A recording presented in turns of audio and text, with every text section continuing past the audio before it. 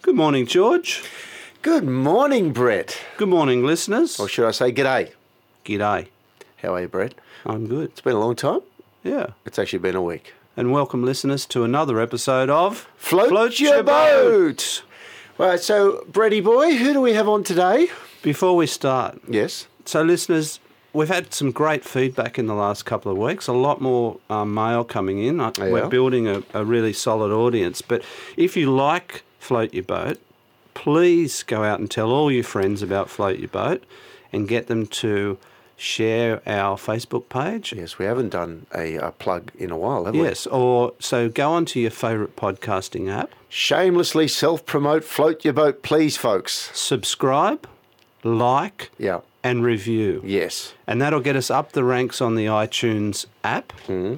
And you'll see our beautiful faces on the iTunes let's not new go and that far. noteworthy.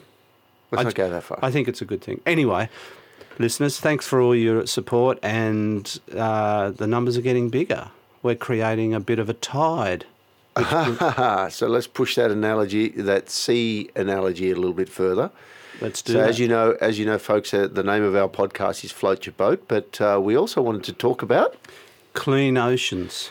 This is our initiative that we're undertaking, and tell everyone what it's about, Barrett. So Clean Oceans I'm just is... checking to see whether you know what it's about. Since we did the presentation last night, I thought did. I'm boned up on it for today. It shows. Clean Ocean. Oh, that is not good. Our aim is to... Stop waffling. Our aim by 2020 is to ban all plastic on all beaches Single-use and waterways. plastic. Single-use plastic. Mainly PET bottles. Yeah, on all of our beaches and waterways in Australia, and further down the track, we've got a big goal, and that's to ban it on all beaches in the world by using the beach as the last line of defence from the single-use plastic entering our waterways. Look, that's something that we're really personally committed to. It's also something that it inspires us, but it is part of a increasing global movement against the use of plastics, or somehow to create a closed loop system where plastics don't end up in the oceans, because there is a rapidly growing awareness that our oceans are choking. We're really excited because last night we went and presented our initiative to Surf Life Saving, Nippers Australia, and our branch, which is from North Bondi to Cronulla. Actually to Gary and... That's right. So it encompasses about 6,500 kids and 13,000 parents? 22,000 parents. 22,000 parents. And how does that work out? Well, that's what they said last night. Okay. Well, anyway, that's a bucket load of people. Carers, parents. Bucket load of people, and a bucket load of people that can be influenced by undertaking a simple action. And that action is to avoid using PET bottles anywhere near the beach and disposing of them carefully.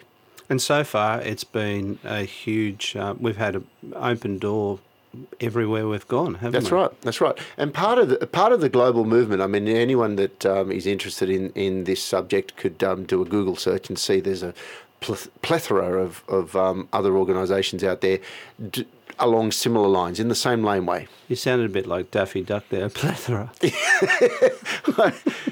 For those who don't know who Daffy Duck is... I almost tripped myself up because that's a very complicated word. Do you know what it means? No, I don't. Okay. You tell me, George. Neither do I. It just sounded good at the time. So anyway, you'll be hearing more about Clean Oceans, everybody, as we go along. But today, it sort of works in with today's episode, doesn't it? It does, because today we have Darren Lohman. And Darren is? He has an organisation called Green Batch in Western Australia. And fundamentally what he does is he collects up plastic and turns it into filament. He probably doesn't personally do that. Oh, he doesn't? I thought he'd have one of those big hats and a stick, and he'd go and poke. And a big bag made out of fishing net. Recycle fishing net, I hope. No, he's not the village bag lady. Oh, okay. Sorry, bag man. So no, he's created a place where the plastic can be turned into filament for 3D printers. Right. And reused. And we won't go any further with what he does because he'll tell us all about it. But it fits in with our Clean Oceans campaign, and we thought we're going to, every few episodes now, moving forward with Float Your Boat, we're going to try and get people in that talk about these sorts of things. Should we talk about his bio? And how he led some other stuff. Yes, and how he led to the lead up to where he is today. I mean, he was very socially aware. He's a social entrepreneur, to put it bluntly, and he's always had a hand at helping individuals that were disabled or what's the word I'm trying to find? Disadvantaged. So. He'll explain more about that, but he's been a groundbreaker in a couple of remarkable areas. So, well, I'm excited to hear what those areas are. We are on, just a little bit of a spoiler alert. We are using our primitive phone system today. The 2 tin cans and a string, yeah. Stretched all the way to WA. Yeah. So if the sound isn't as good as it normally is, it's because we've got a crappy line from Telstra. Yes, but hopefully it'll work very well. So listen in.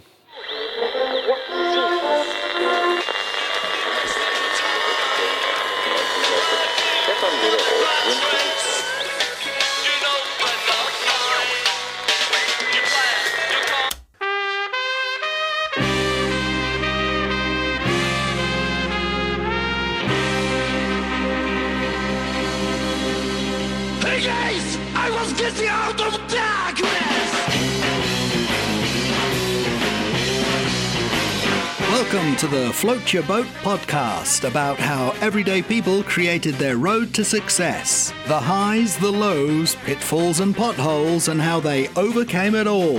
And now, here are your hosts. Let's say hello. Hello, Darren. Hello, Darren. Good morning, gentlemen. Thank you for having me.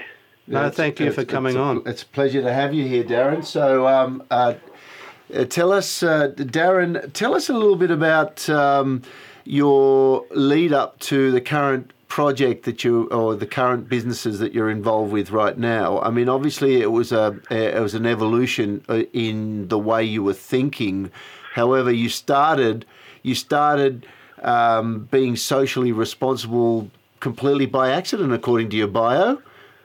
Yeah, well, back when I was a teenager doing my engineering degree, I wanted to do good in the world before I went and got that corporate engineering job out in the mines or the oil and gas industry here in Western Australia. And I decided to use my engineering to help someone or something or help somehow, and accidentally met a paraplegic in a hospital car park that wanted to ride a motorbike. And so I took that on as my engineering project, and as a result of that, people with disabilities started asking me for help once I finished that project, and I set up a foundation and have been helping people with disabilities for the last 14 years of my life, and did over 1,000 projects and impacted over 10,000 individuals and families with disabilities. And so I've been in the social game for a little while now, you could say.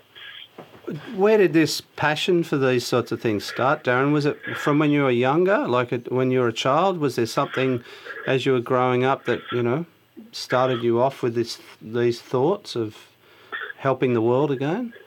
The very first kind of engineering-y type project I can remember was back when I was just a little toddler, and it was with my nana. And I remember whenever I used to go to her house, she had this little red cupboard, and the door used to swing open. So she'd gone to her garden, got a rock, and basically put it in front of the door to stop it swinging open. And me, as a little toddler, I knew that wasn't right. That's not how it was supposed to work, and I would always try and fix it for her. And I had no idea what I was doing, being just a toddler.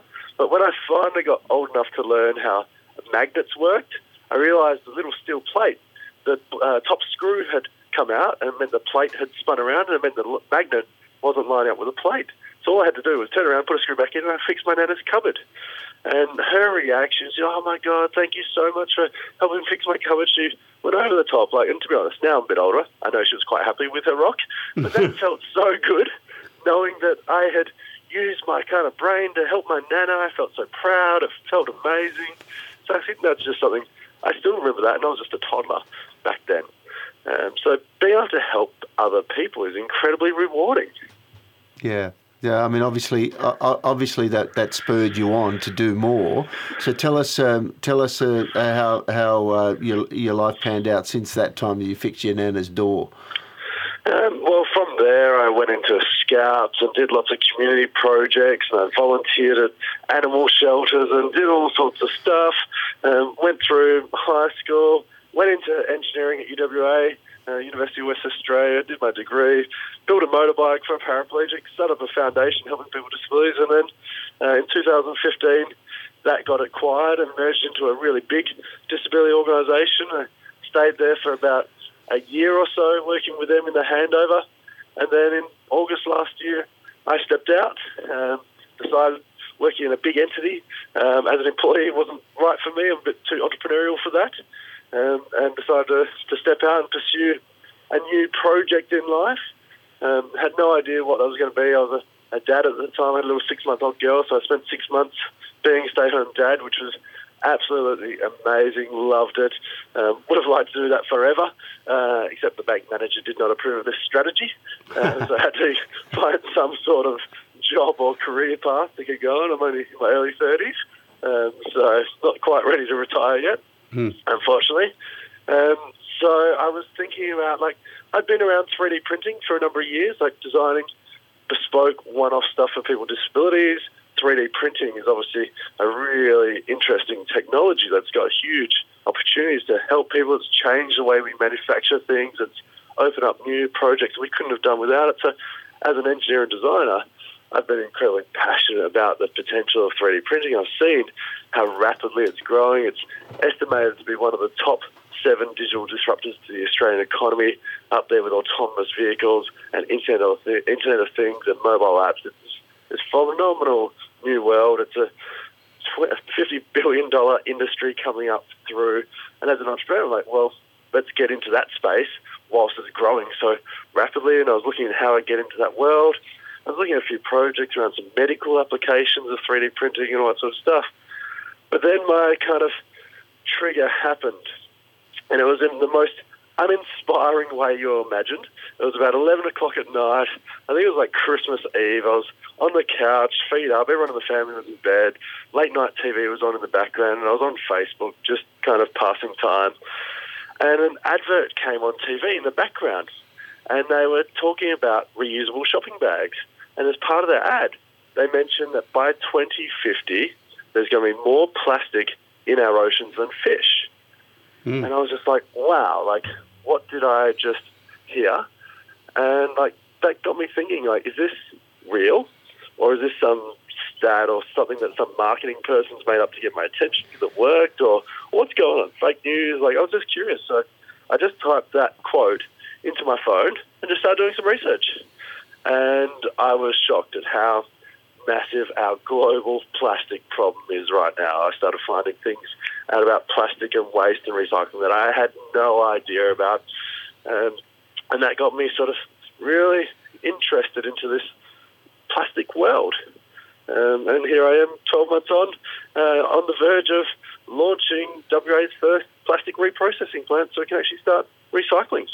That's phenomenal, Darren. Darren, were you surprised at how ubiquitous the plastic is? I mean, you can't take a step in any direction without coming across at least one plastic product.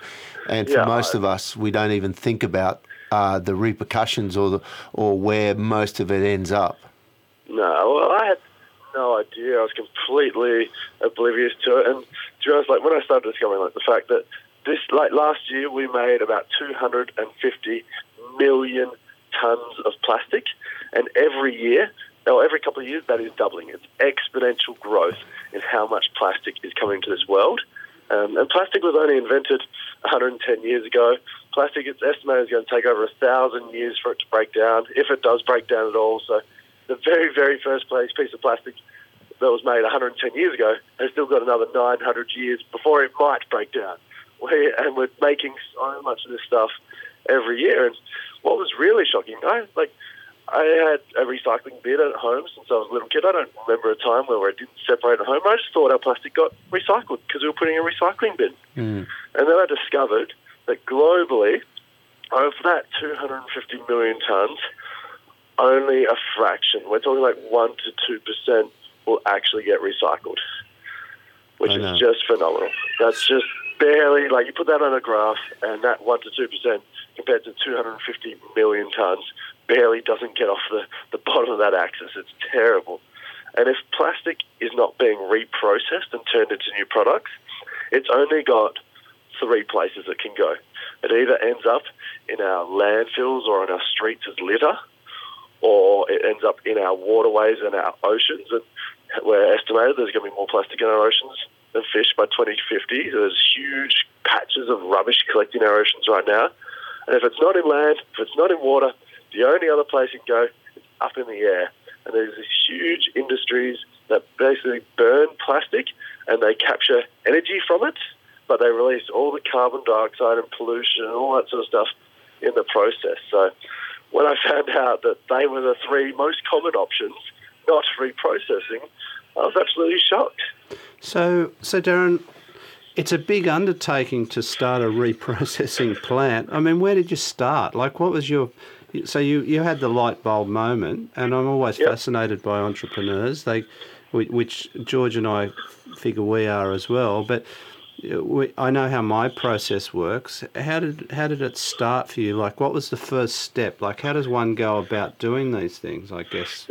Yeah, well, Joe, it's ironic. When I first started researching this, I actually thought Australia was a really good plastic recycler because we don't have dirty streets and you don't see the plastic in our oceans and all that sort of stuff. So I actually started just researching and trying to find out what we were doing with our plastic with the hope that the rest of the world could potentially learn something from us. But I could not find anything specific about who was reprocessing our plastic here in Western Australia, and I started searching Australia-wide as well.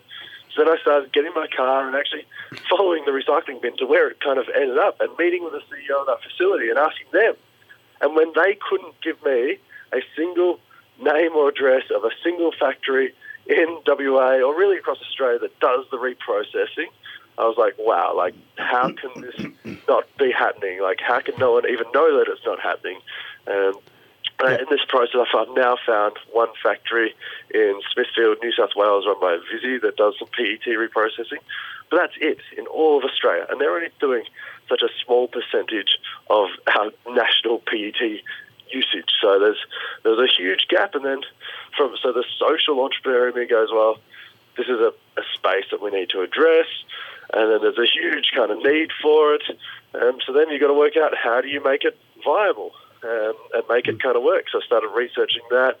And remembering I had that sort of interest in 3D printing filament, it's estimated we're going to spend over $5 billion a year on the filament that goes into 3D printers across the globe per year.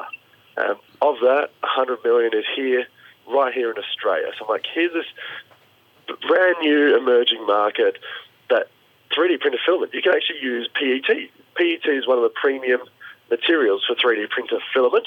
And here we are throwing it away and putting it in our oceans and landfills and burning it into pollution. And it's a valued product in the 3D printing world. So I thought, well, what if we start making 3D printer filament out of our PET?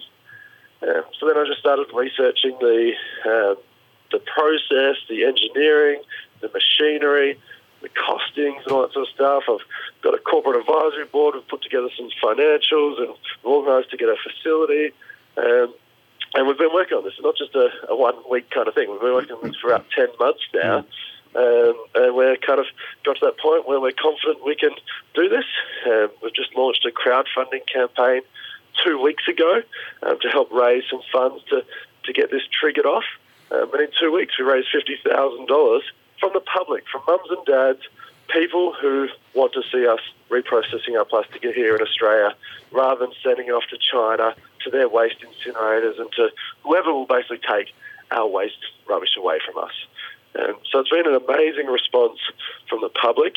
And this is really, I've done all the background work, and this is a social enterprise. We're not taking any commercial investment at all. We don't want this to be driven by profits and lining investors' pockets. We want to put the money back into more recycling and more impact and more education around this sort of stuff.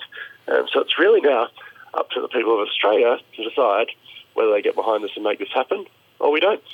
I think you're on the at the vanguard of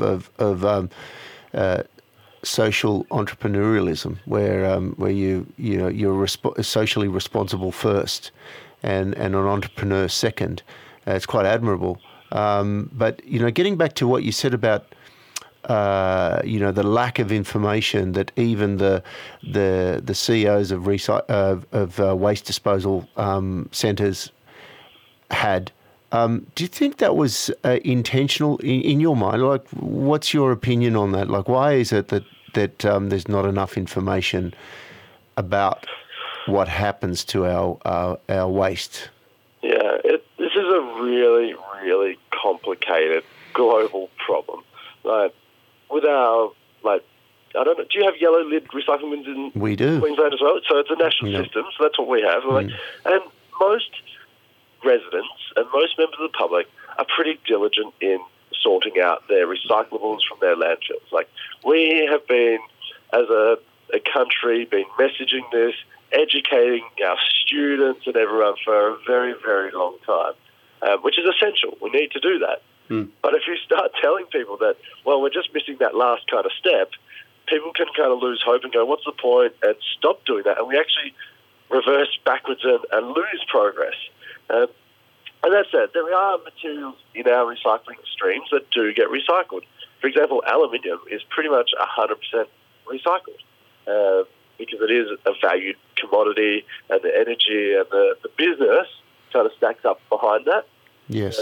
Our steel, like your tin cans and stuff, that is recycled. Paper and cardboard, it's kind of a bit iffy. Like, a lot of it, the good stuff does get recycled. There's a lot that they don't. Glass is a very interesting one to investigate. The business model behind that is very hard.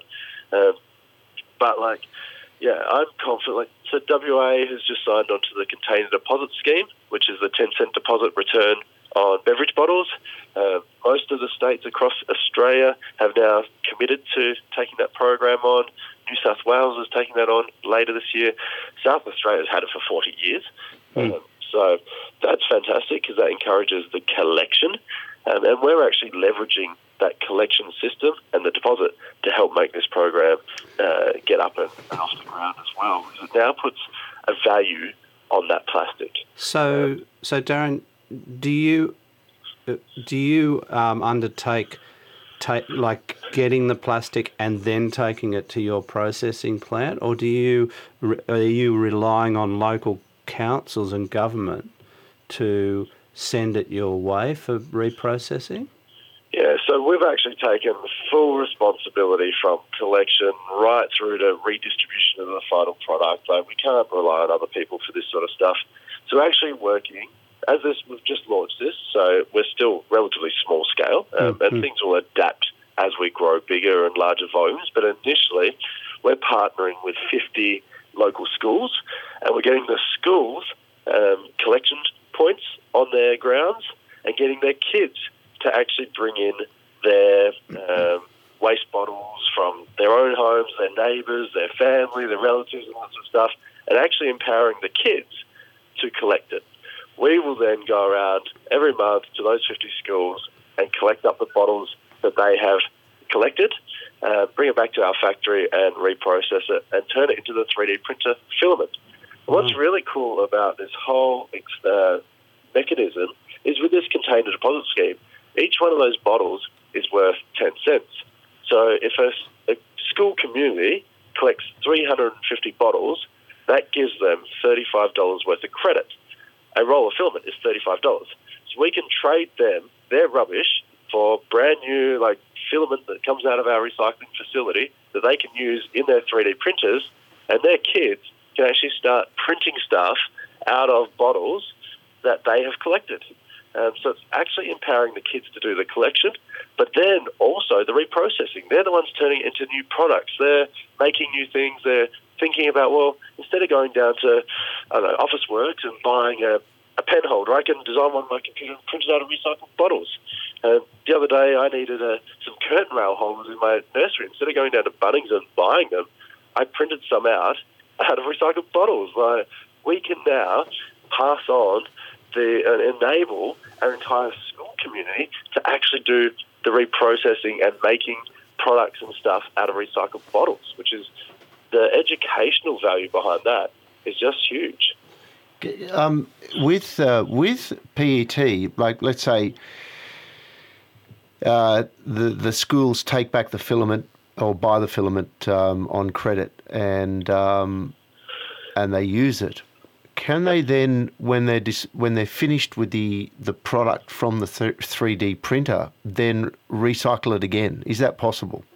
Yeah, absolutely. As long as they're just printing in PET, we've just got to make sure they don't put other filament types like ABS and PLA and all that sort of stuff into the collection bin. But yeah, right. PET can be recycled over and over and over again.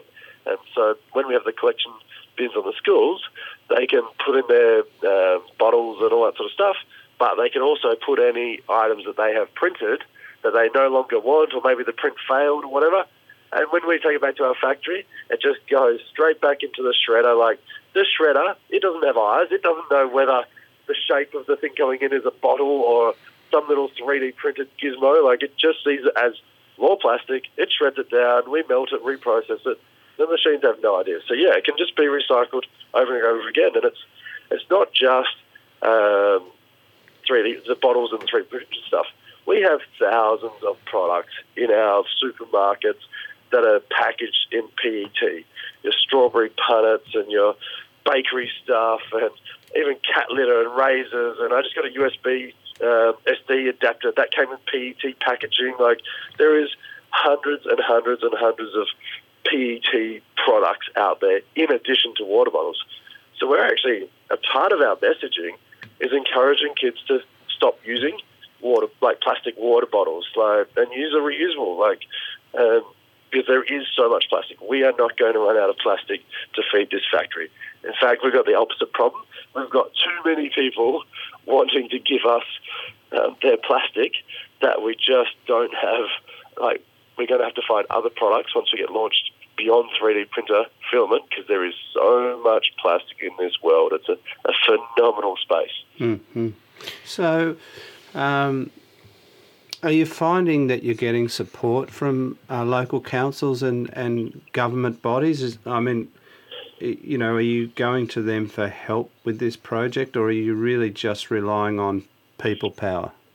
Yeah, so we have had some quite interesting dialogue with the Waste Authority here in Western Australia, as well as the Minister for Environment.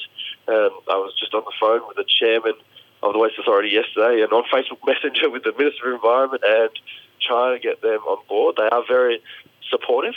They love what we're doing. They love the educational value. They love the fact that we're doing waste avoidance, which is the message about stop using single-use plastics, as well as the resource recovery.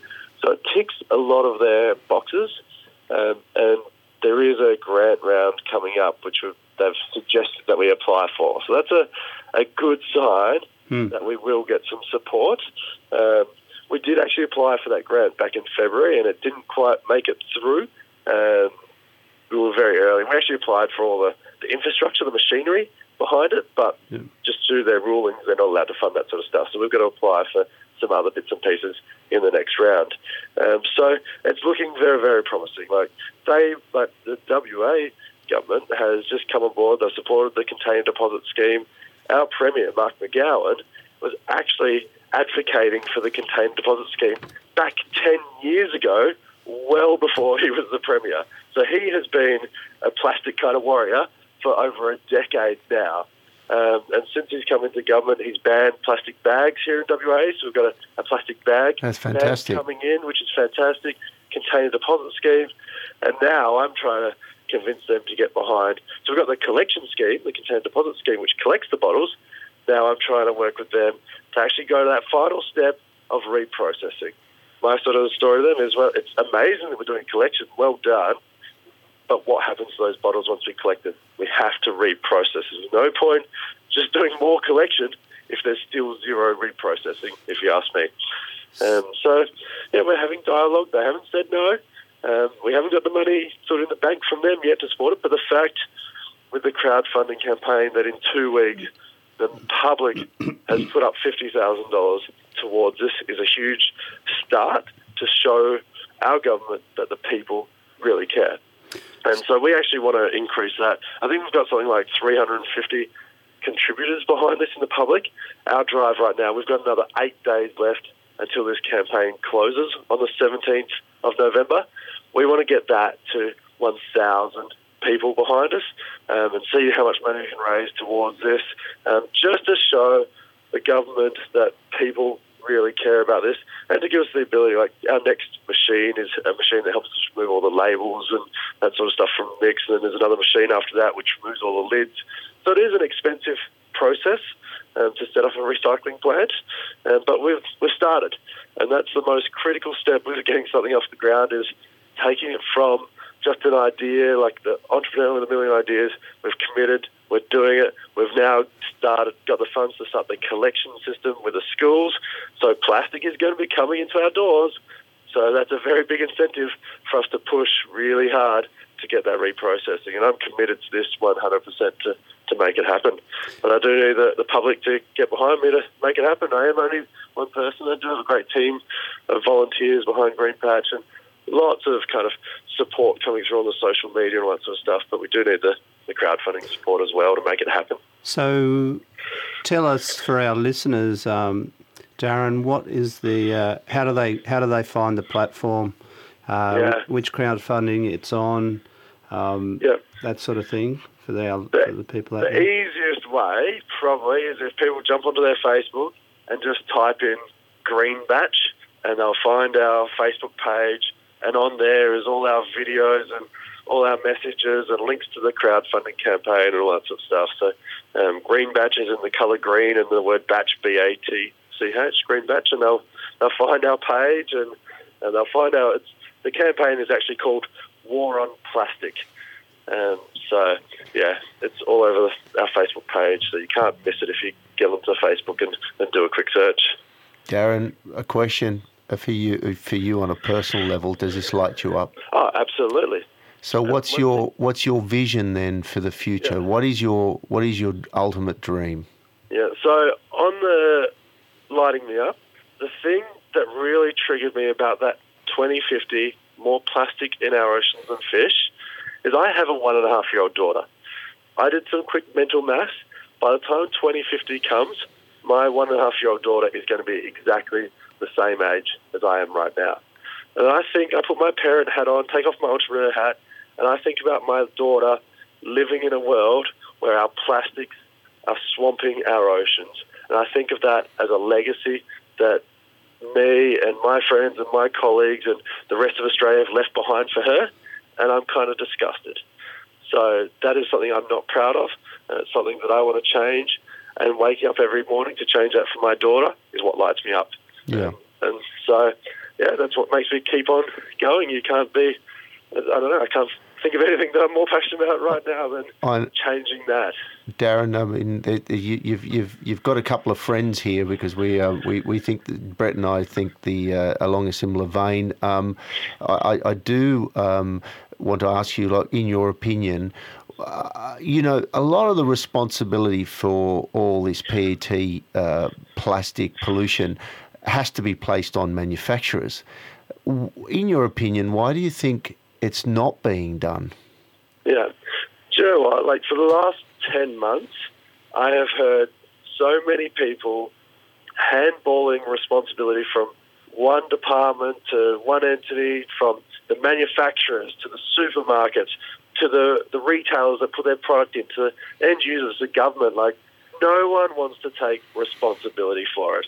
And to be honest, like, I'm just really sick of hearing handball, so I've just put my hand and go, I'll freaking take it on. Like, let's stop making it someone else's problem. Someone needs to do it. Let's come on board. And I have had conversations with every single one of those. I've had conversations with the managing director of Coca-Cola. I've been in boardrooms with Coles, Wesfarmers, and Woolworths. I've had state government. I've been speaking to all these, even the oil and gas industry that produces petroleum, and trying to get their support behind all this. They're all really freaking slow. They all want someone else to take responsibility, not them. But, if we sit back and wait for someone to take responsibility, it ain't going to happen, if you ask me. Not anytime soon. So I don't want to play that handball game. I'm just going to take responsibility and say, hey, let's everyone take responsibility, not put on one. Every one of those entities should be responsible, from the plastic manufacturers, the oil and gas industry, the companies like Coca-Cola put their product in, the supermarkets that sell it, the consumers that buy that product, the local government who does the recycling system, our waste authorities. Everyone needs to be a part of this to make this solution. It's not just one person's problem, it's everyone. So that's why I put the crowdfunding campaign. The public can be involved, and we're working with the state government and trying to get everyone to chip in rather than putting it back onto just one element in the chain, because without a chain, you need every one of those elements of the chain to be a chain. So it's not just one person's problem, if you ask me, it's everyone's. So do you think that it's just a case of nobody wants to be the first person to put their hand up, as far as, from in that chain, I take it you go into their boardrooms and they all wax lyrical about how they really want to see the change, but then when you walk out they go, oh, we're not going to be the first to do it. Do you think that's what happens, and that's why there's this inertia towards action? It's an interesting one, because as soon as an entity puts up their hand and puts a little bit of takes a little bit of accountability, all of a sudden the environmental world, there's a lot of really strong advocates in the environmental world who want to just push blame on people really, really hard and go really hard on these companies. So if they put up any support, all of a sudden they get hammered and they have to do everything. And it's actually a really demotivating thing for people to put their hand up. They're worried about the tall poppy kind of syndrome. You put your head up and it gets chopped off. So why would anyone want to take that risk?